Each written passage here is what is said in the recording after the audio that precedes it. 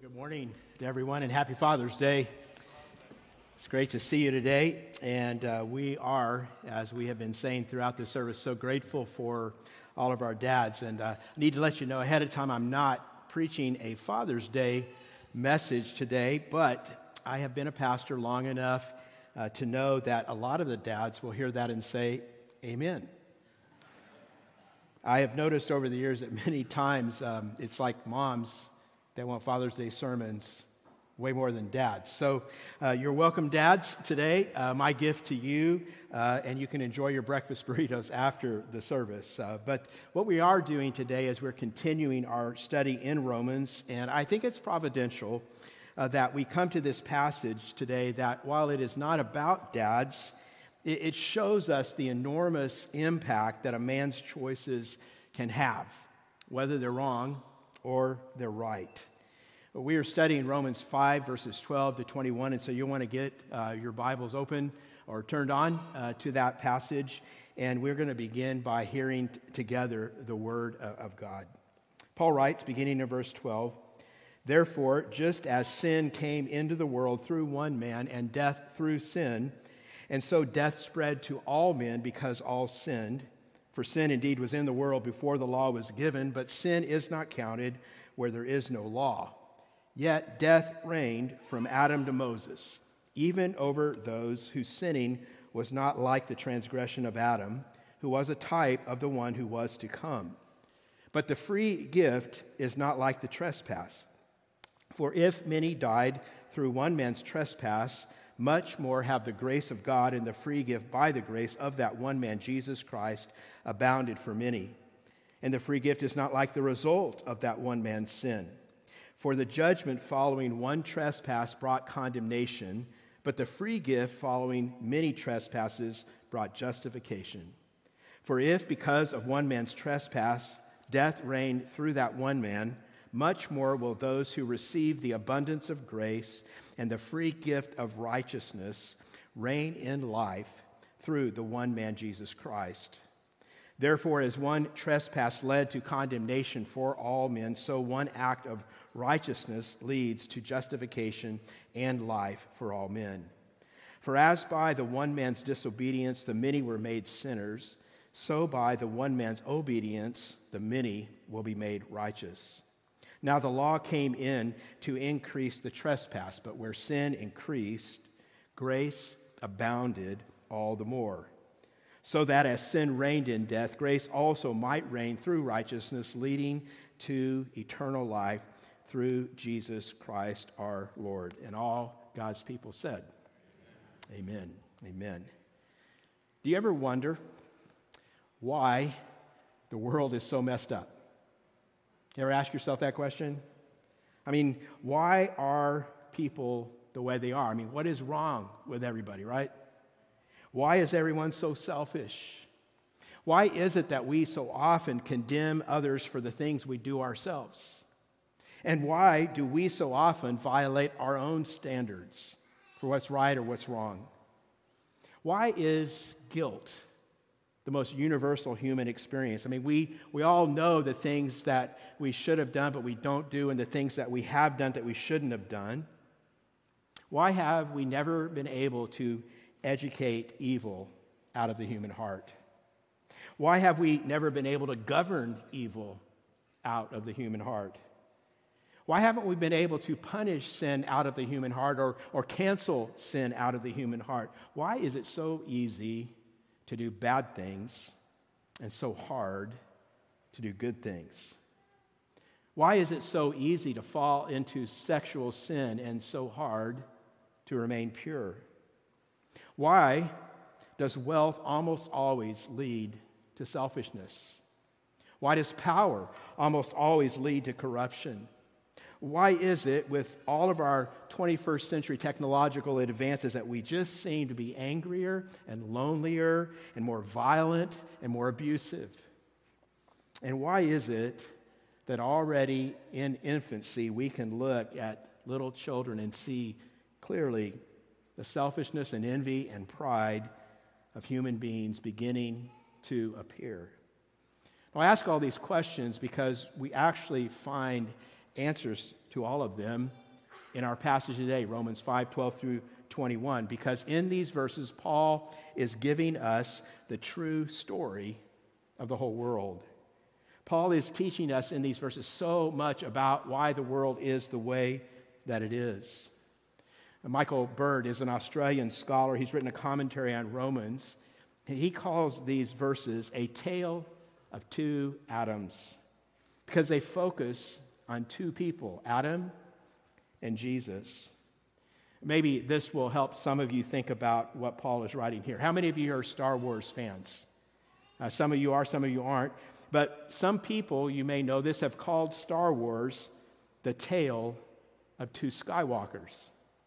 Because Anakin, the first Skywalker, gave in to the temptation to embrace the dark side. And when he did, he brought chaos and destruction and death to the entire galaxy.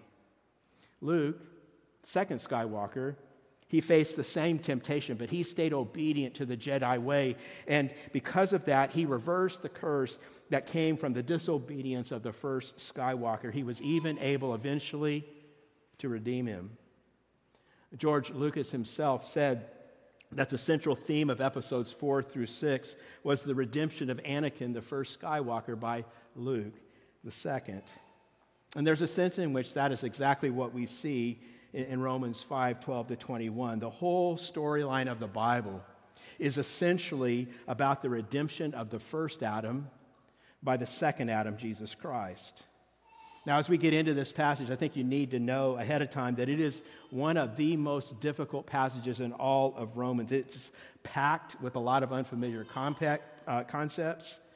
Paul's reasoning is fairly complex, but you also need to know that there is incredible, life-changing truth in these verses, and they're just filled when you get them with hope and with joy.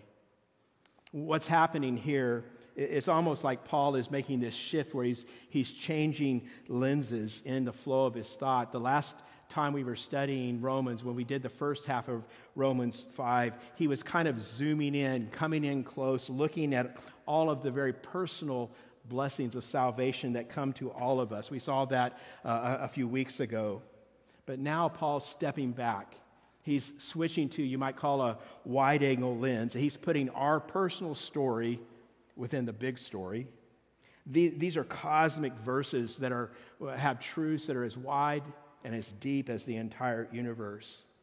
Paul is going to explain for us how we got to where we find ourselves today. But most importantly, he's going to tell us why we do not have to stay there.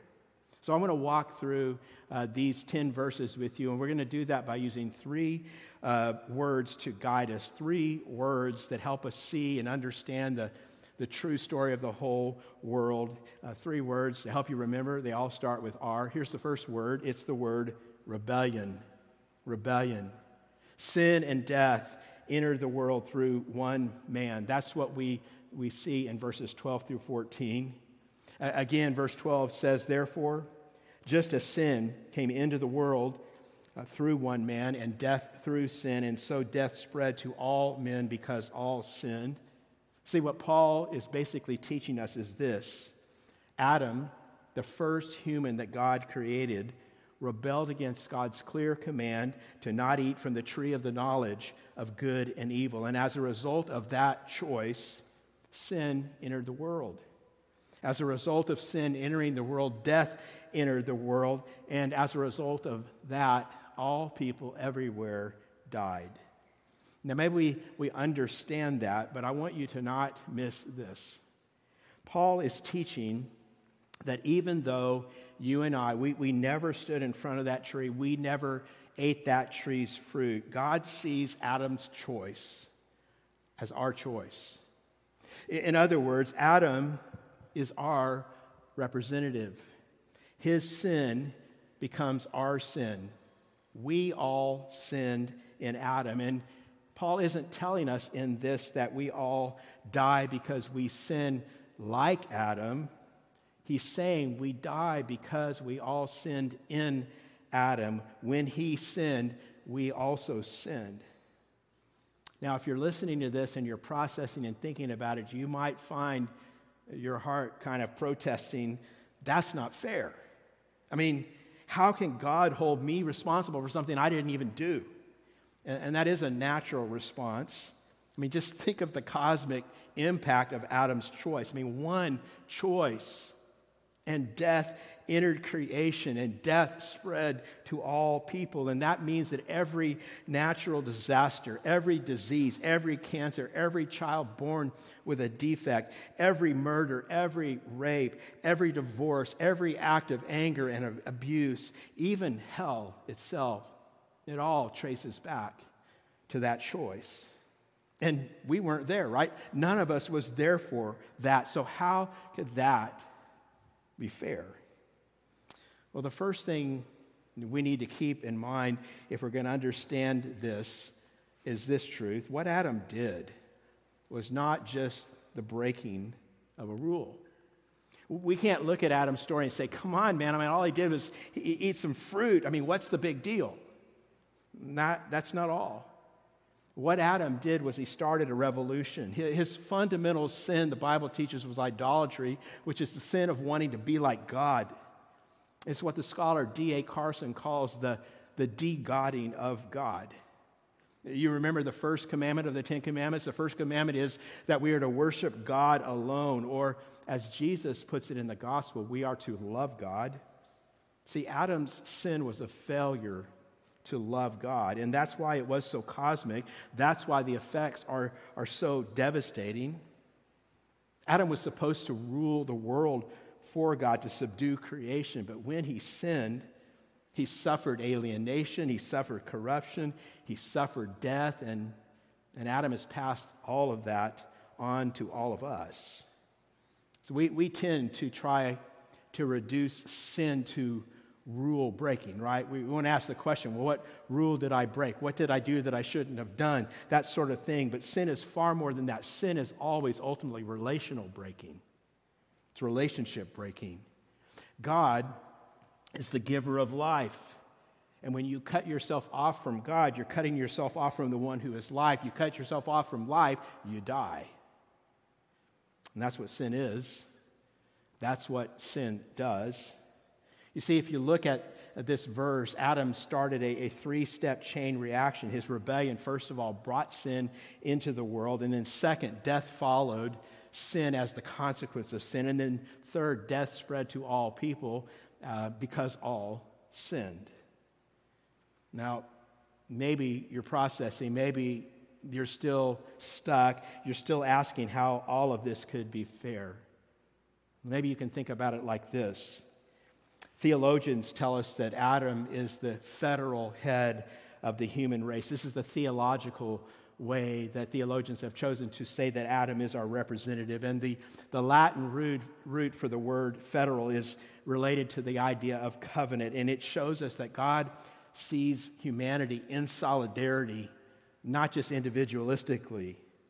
And if we have solidarity, then a representative can represent us, can act on our behalf.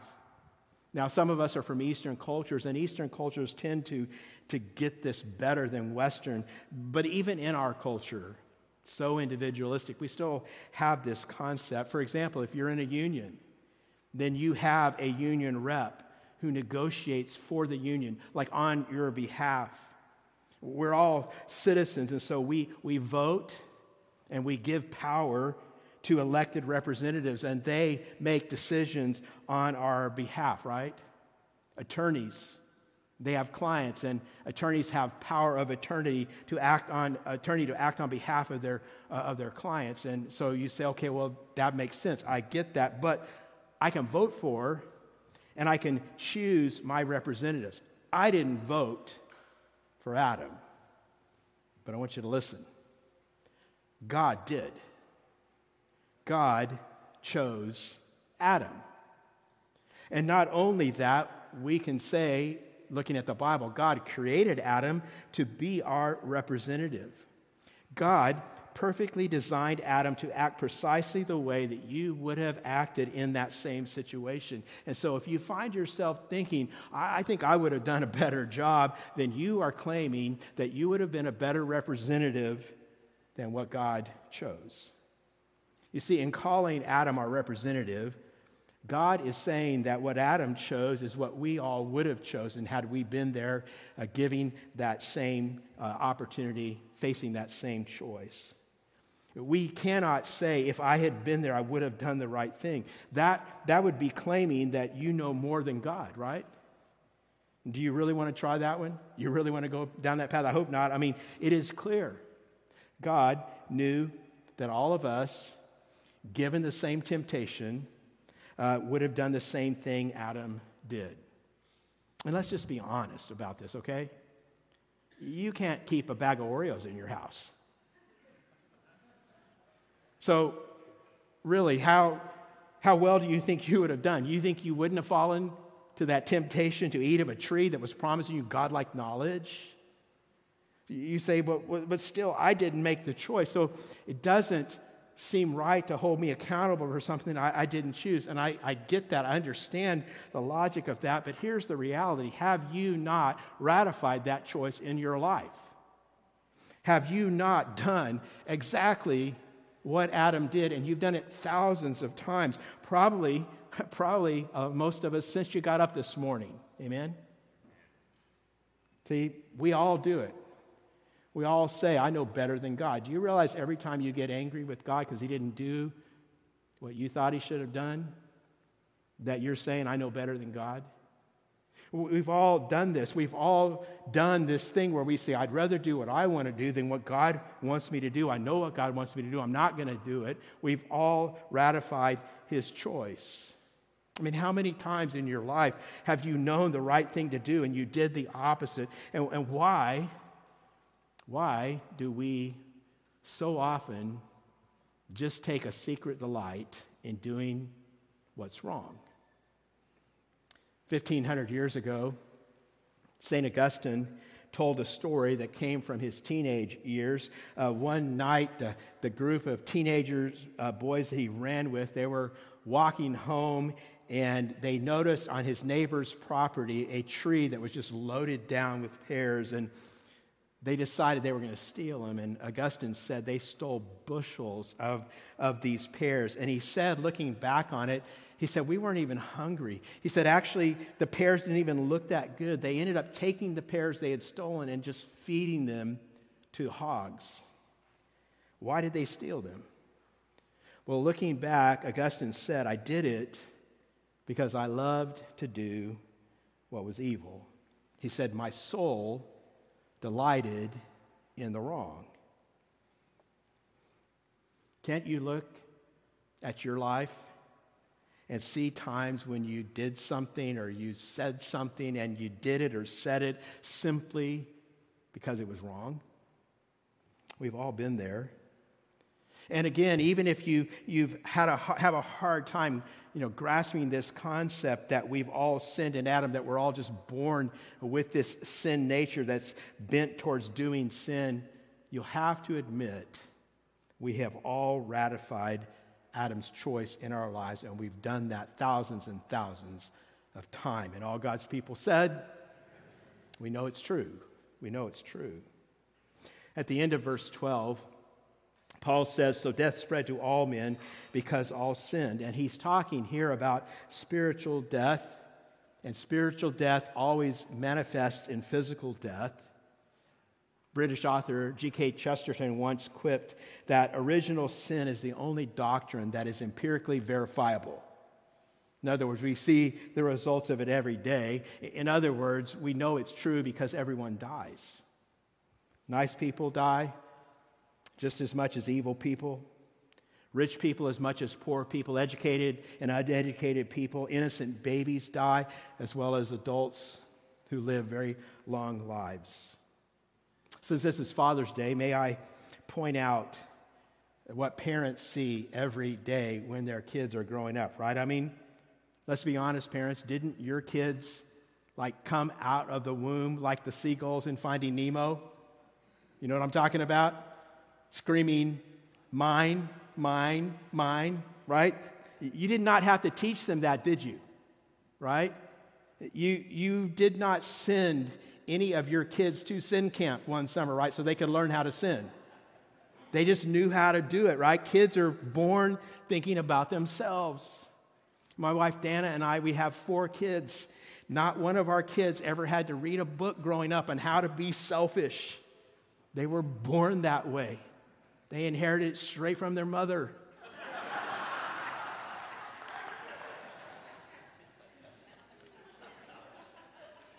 Pastor Tony Merida writes that people can't get away from the doctrine of sin even when they try to deny it. There's a child psychologist named Burton White. He wrote a book a few years ago, became a bestseller. It was called The New First 3 Years of Life. It's based on decades of empirical research on children. Listen to what he writes. He says, from 15 to 16 months on, as his self-awareness becomes more substantial, something in his nature we don't fully understand will lead him to deliberately try each of these forbidden activities, specifically to see what will be allowed and what won't. In other words, he will begin systematically to challenge the authority of the adult he lives with. Resistance to simple requests become very common at this time, and if there is more than one child around, this can be a low point in the parenting experience. It's kind of funny to read that. Something in his nature we don't fully understand. Well, we do fully understand it because God has revealed it to us in his word. We are all children of Adam. That's why we experience these low points. We're rebels. We sin. The whole human race is in rebellion, and that is true whether we know God's commands or not. Look at what Paul writes in verse 13. He says, for sin indeed was in the world before the law was given, but sin is not counted where there is no law. So Paul is saying, without the law, you may not know precisely which commandments you're breaking, but sin is still in the world. And he says the proof of that is that there's death. People die. Verse 14 says, yet death reigned from Adam to Moses, even over those whose sinning was not like the transgression of Adam, who was a type of the one to come. Death reigned.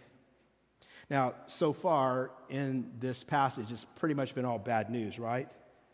But I want to point out, we see some good news starting to arrive. It's kind of like the sun is beginning to rise at the dawn in that last phrase of verse 14. Adam, who was a type of the one who was to come. And a type is a person or a place or an event that points forward to something else. And what Paul is about to show us is that this concept of being represented by someone else is actually also amazing news because it opens up the way out of our rebellion. See, Paul is suggesting this. If the whole world was brought under the power of sin and death by one man, what if salvation could come into the world and to the world through one man? And that's the second word we see today. It's the word redemption. These next verses, Paul is telling us how Jesus' power breaks the power of sin and death that Adam's sin brought into the world. And he's going to show us in these verses how Jesus reverses the curse that Adam's sin brought into the world. And the way he does this is by doing some comparing and contrasting. I want you to notice 2 of the contrasts. And as we do this, I don't want you to think of Adam and Jesus kind of being parallel on the same level. What Paul is telling us is that Jesus is infinitely superior. There's these phrases like much more that we see as we look at these contrasts. The first contrast we see is in verse 15, where Paul contrasts the motivation that was at the heart of what Adam did and what Jesus did. Paul calls Adam's act a trespass. You see that? A trespass is a common sin. If you have a child, you understand this. It's when you draw a line and you say, don't cross the line, and that person steps over the line. That's a trespass. That's what Adam did. But by contrast, Jesus' act is the free gift.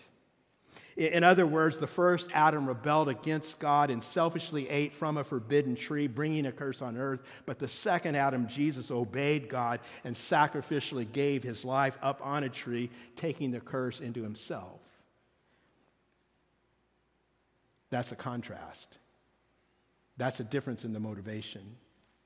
The second contrast is in the area of results, the results of what Adam and what Jesus did. And there's actually three separate results that Paul points out.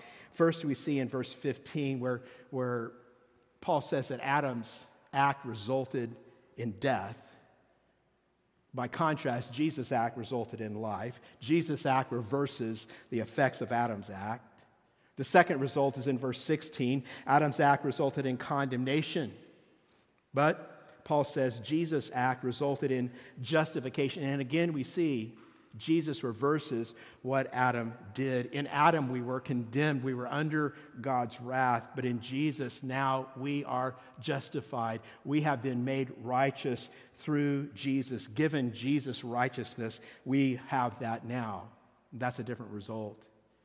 And then in verse 17, the third result is that Adam's act leads to death reigning. But because of Jesus, notice this, it says we reign in life. You see, when we were in Adam, death reigned over us. We were enslaved. And that's what we're being told here. But now Jesus has set us free. And it's even better than that. In Jesus' kingdom, it's not just that life reigns in contrast to death. Did you see what Paul says? Paul says we reign in life. We reign. It's this total contrast. Let me help you kind of see a big picture. In the Gospel of John, the Apostle John does kind of a similar thing to what Paul is doing here. He does this compare and contrast thing like Paul is doing, but he does it in narrative form.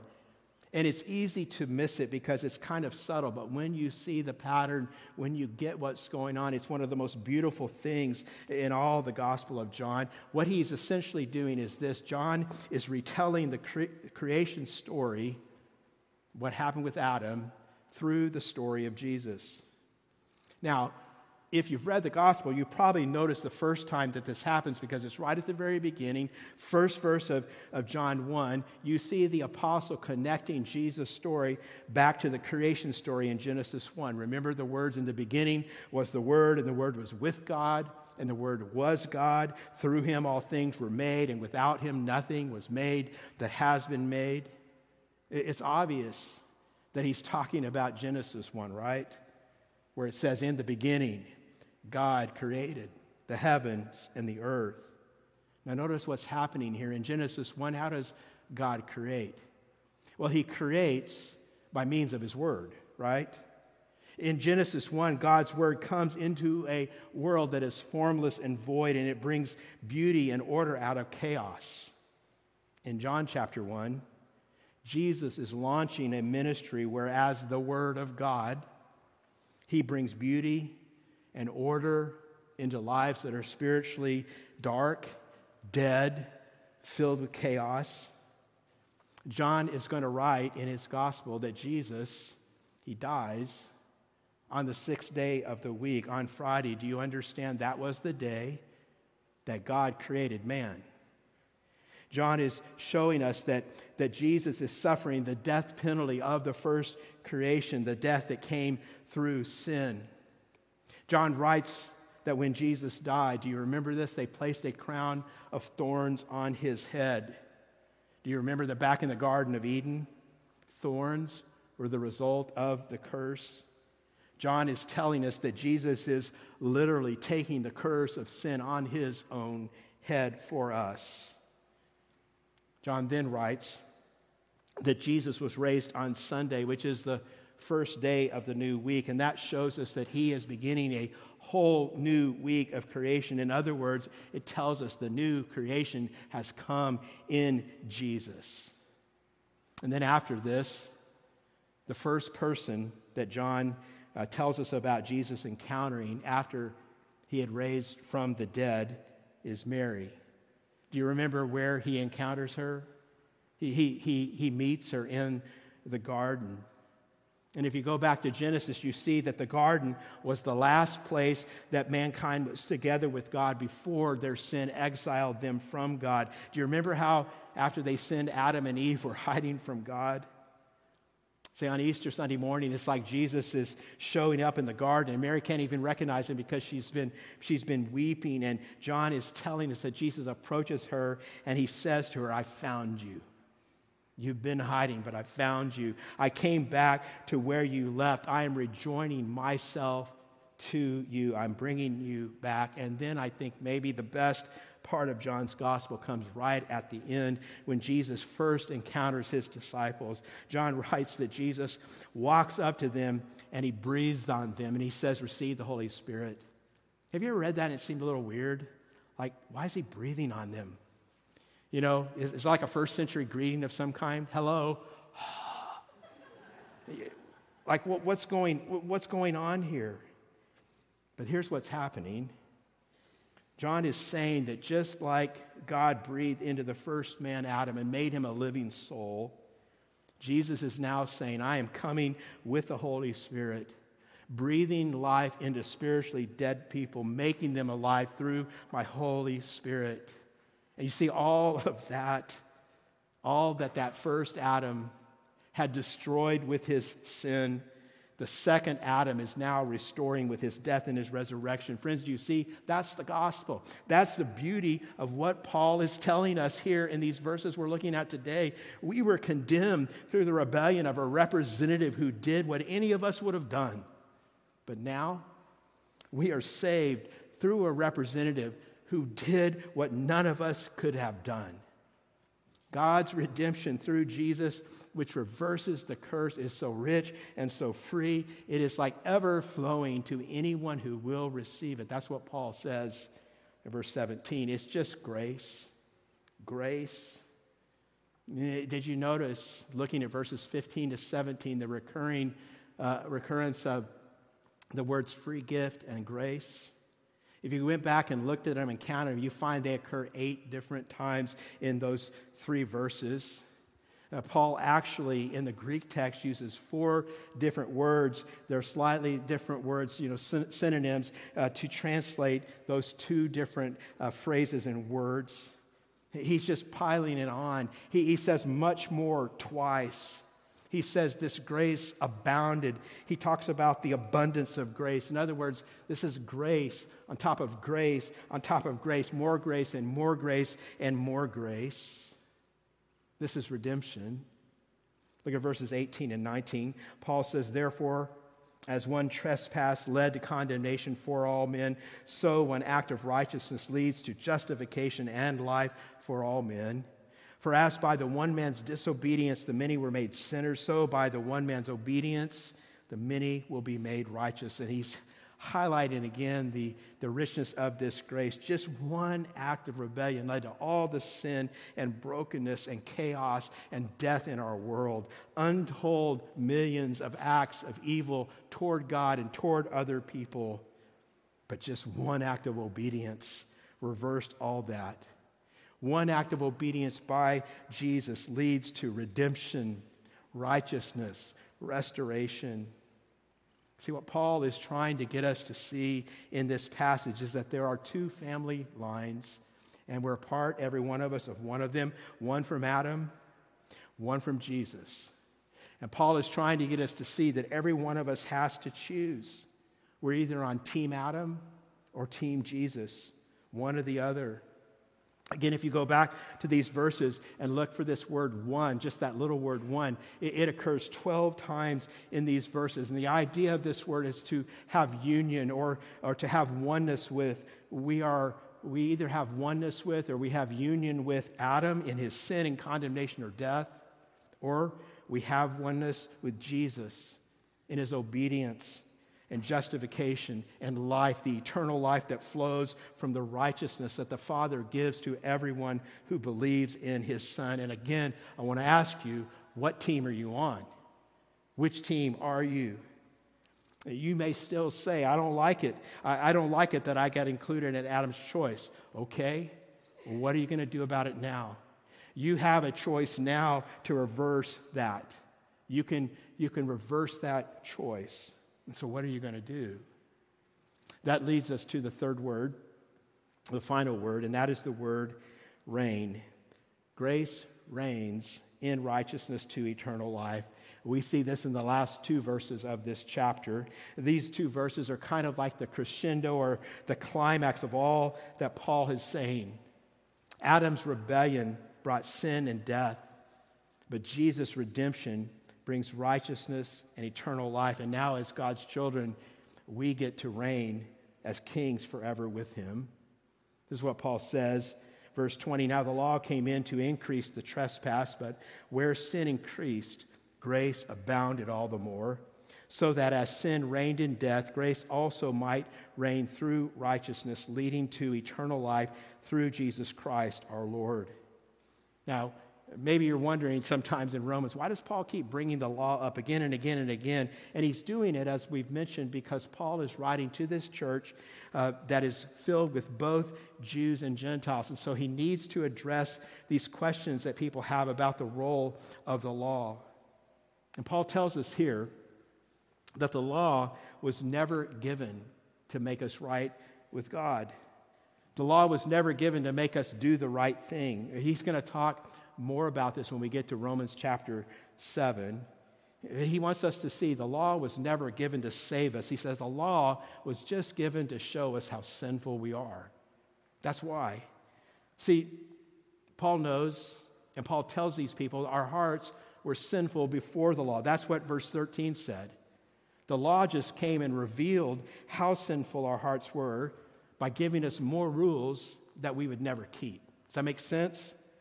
All the law could ever do is condemn us.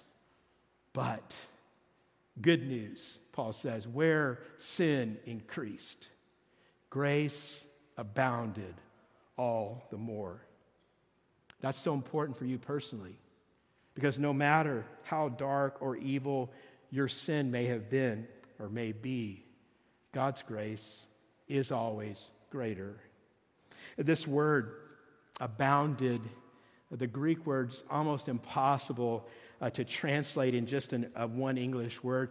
It has a prefix. In Greek, it's pronounced huper, and that has kind of morphed over the centuries to our word super. They have about the same meaning, so you might say super abounded or something like that. But what it is telling us and what it is showing us is just this picture of grace unending, grace overflowing, grace that knows no bounds. I was trying to think of a picture of this, and this week, my thoughts went to the record rains and snows that we received in California this year. I decided to go to the fount of all wisdom, and so I asked the Google, how much water was in the Sierra snowpack?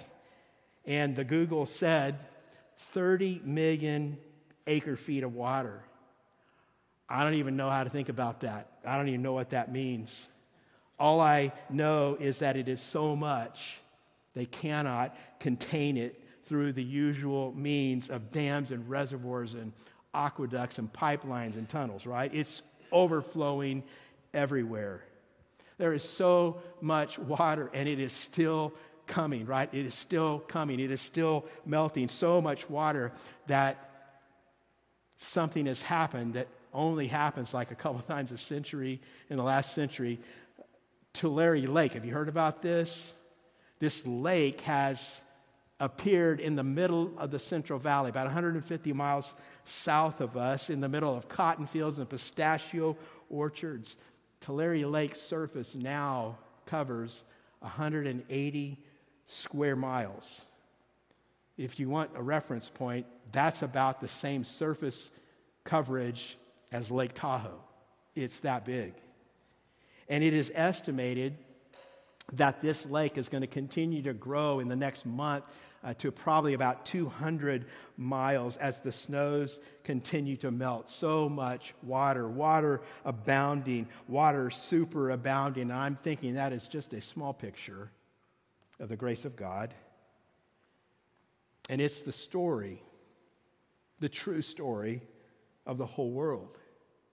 Rebellion brought sin into the world. Rebellion ruined the world, but God sent his only Son to rescue and to redeem the world. And when we receive his grace, he restores us, and we can reign with Jesus.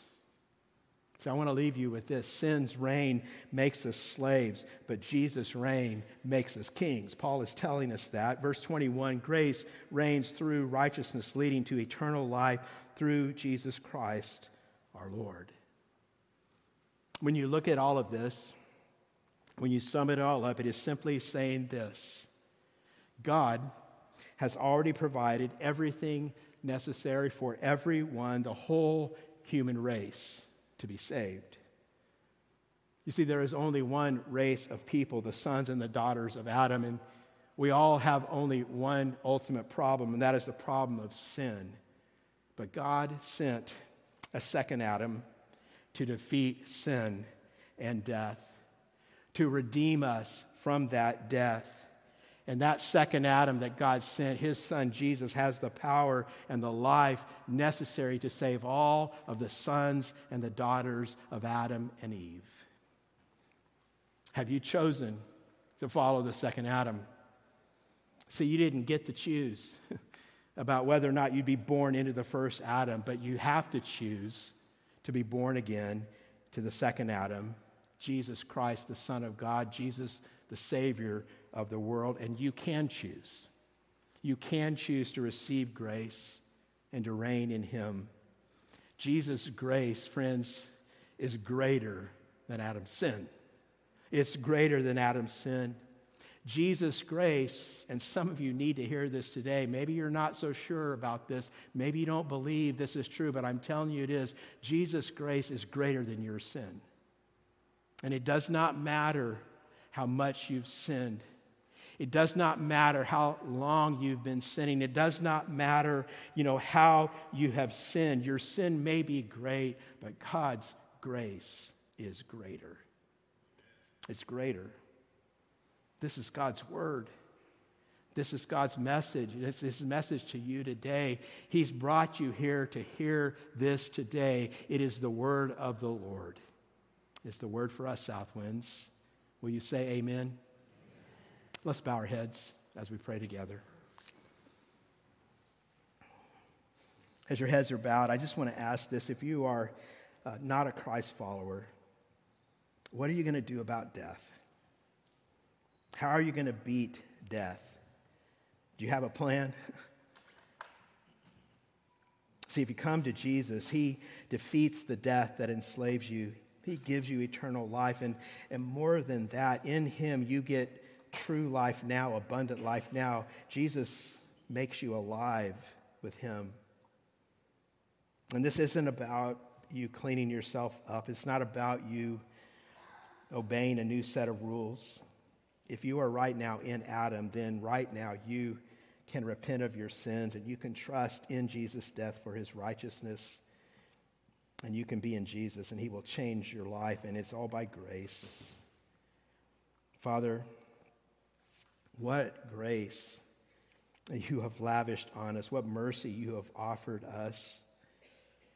Would you help us, Lord, to see with your eyes the true story of the whole world. And may we rejoice in the victory that our King Jesus has won. We give you glory. We give you praise, Father. We give you that in the only name that is above every name, and that is the name of your Son, Jesus. We pray all these things in His name. And all God's people said, amen.